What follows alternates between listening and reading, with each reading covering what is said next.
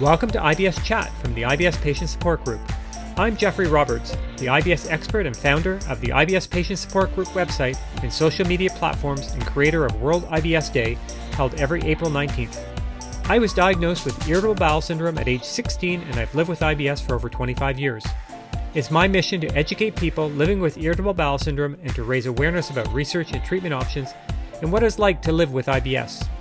The IBS Patient Support Group is a community to inform and support irritable bowel syndrome sufferers and can be reached at ibspatient.org. Supporting IBS patients is something that I think of every day because the quality of life of an IBS patient and those that support them is very important to me. Episode number 6. This is a highlights podcast from Digestive Disease Week in San Diego, as it provided me with an opportunity to speak with researchers from around the world about their work. First up is John Weinberg from 4D Pharma about their product in development called Blautix.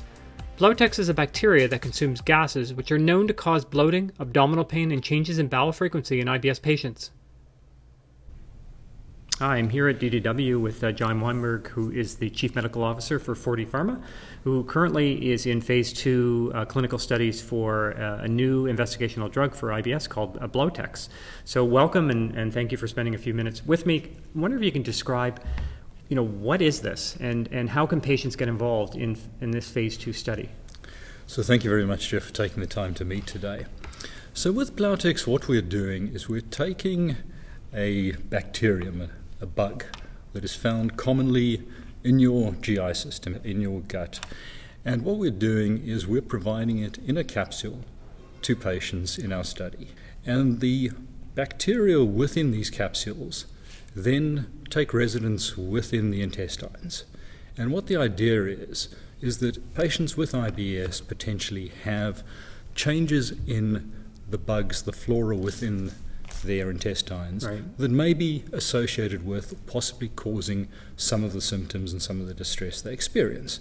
So by giving our bacterium, our specific bacterium that we've developed, the idea would be that this then changes the makeup of the flora within one's gut and hopefully will take the patterns that you see of the different bacteria within the gut and move it from that you commonly see in patients with IBS close to that seen within normal subjects. Yeah, so I should explain that because it's a Phase 2 study, it's still really at the investigational stage and it may not come to fruition that this actually might come to market. So it's very early on, and it's great to be to hear about these things as they're in the what's called the pipe. So thanks very much for explaining that. Next up, could pets be related to the development of IBS? Exposure to pets is associated with irritable bowel syndrome. I thought it was kind of an interesting topic. Yeah, so we did a meta-analysis of 5 different research articles and showed that pets are statistically related to the development of irritable bowel syndrome. Now, we're not saying that pets cause irritable bowel syndrome, we're just saying that it relates to that. And we think it has to happen for a couple of reasons. One reason we think is that the exposure to the pet feces can alter the different bacteria living in your gut, leading to irritable bowel syndrome. Or it could be a second reason that's kind of like an allergic reaction. The animal dander can lead to a allergic reaction leading to IBS. My next piece is about using the low FODMAP diet in children. We know that there is evidence in some patients that a low FODMAP diet will improve their symptoms, but what about children? Okay, so we are really interested in the low FODMAP diet, and so that stands for a diet low in fermentable oligosaccharides, disaccharides, monosaccharides, and polyols, so essentially eliminating low, small chain sugars. And there's been a lot of success with this diet in improving pain severity in adults, but for the first time we wanted to look at it in children. Our 3 main aims were to assess the efficacy, feasibility, and safety. In general, we did see an improvement in pain severity and quality of life. Those were significantly different, but the main challenge was compliance. So we started with 29 children participating in the study, and only 9 children were able to complete the main elimination phase. Standard recommendations of elimination phase is 2 to 6 weeks, but our elimination phase for this diet was 3 weeks.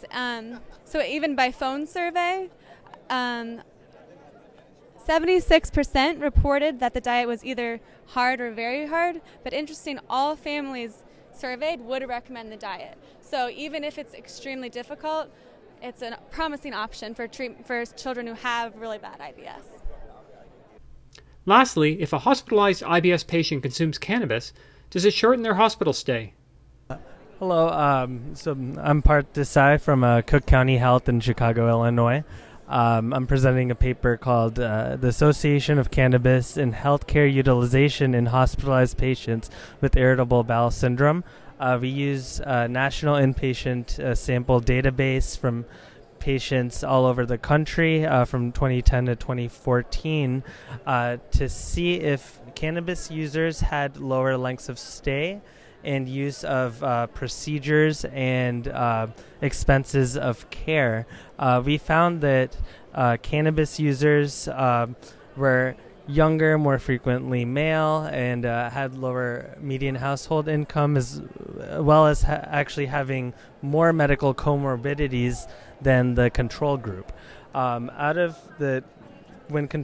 Compared to the control group, cannabis users actually had a lower length of stay, lower total charges during their hospitalizations, and lower utilization of upper and lower GI endoscopies. We posit that these effects are due to less severe symptoms in patients with cannabis use.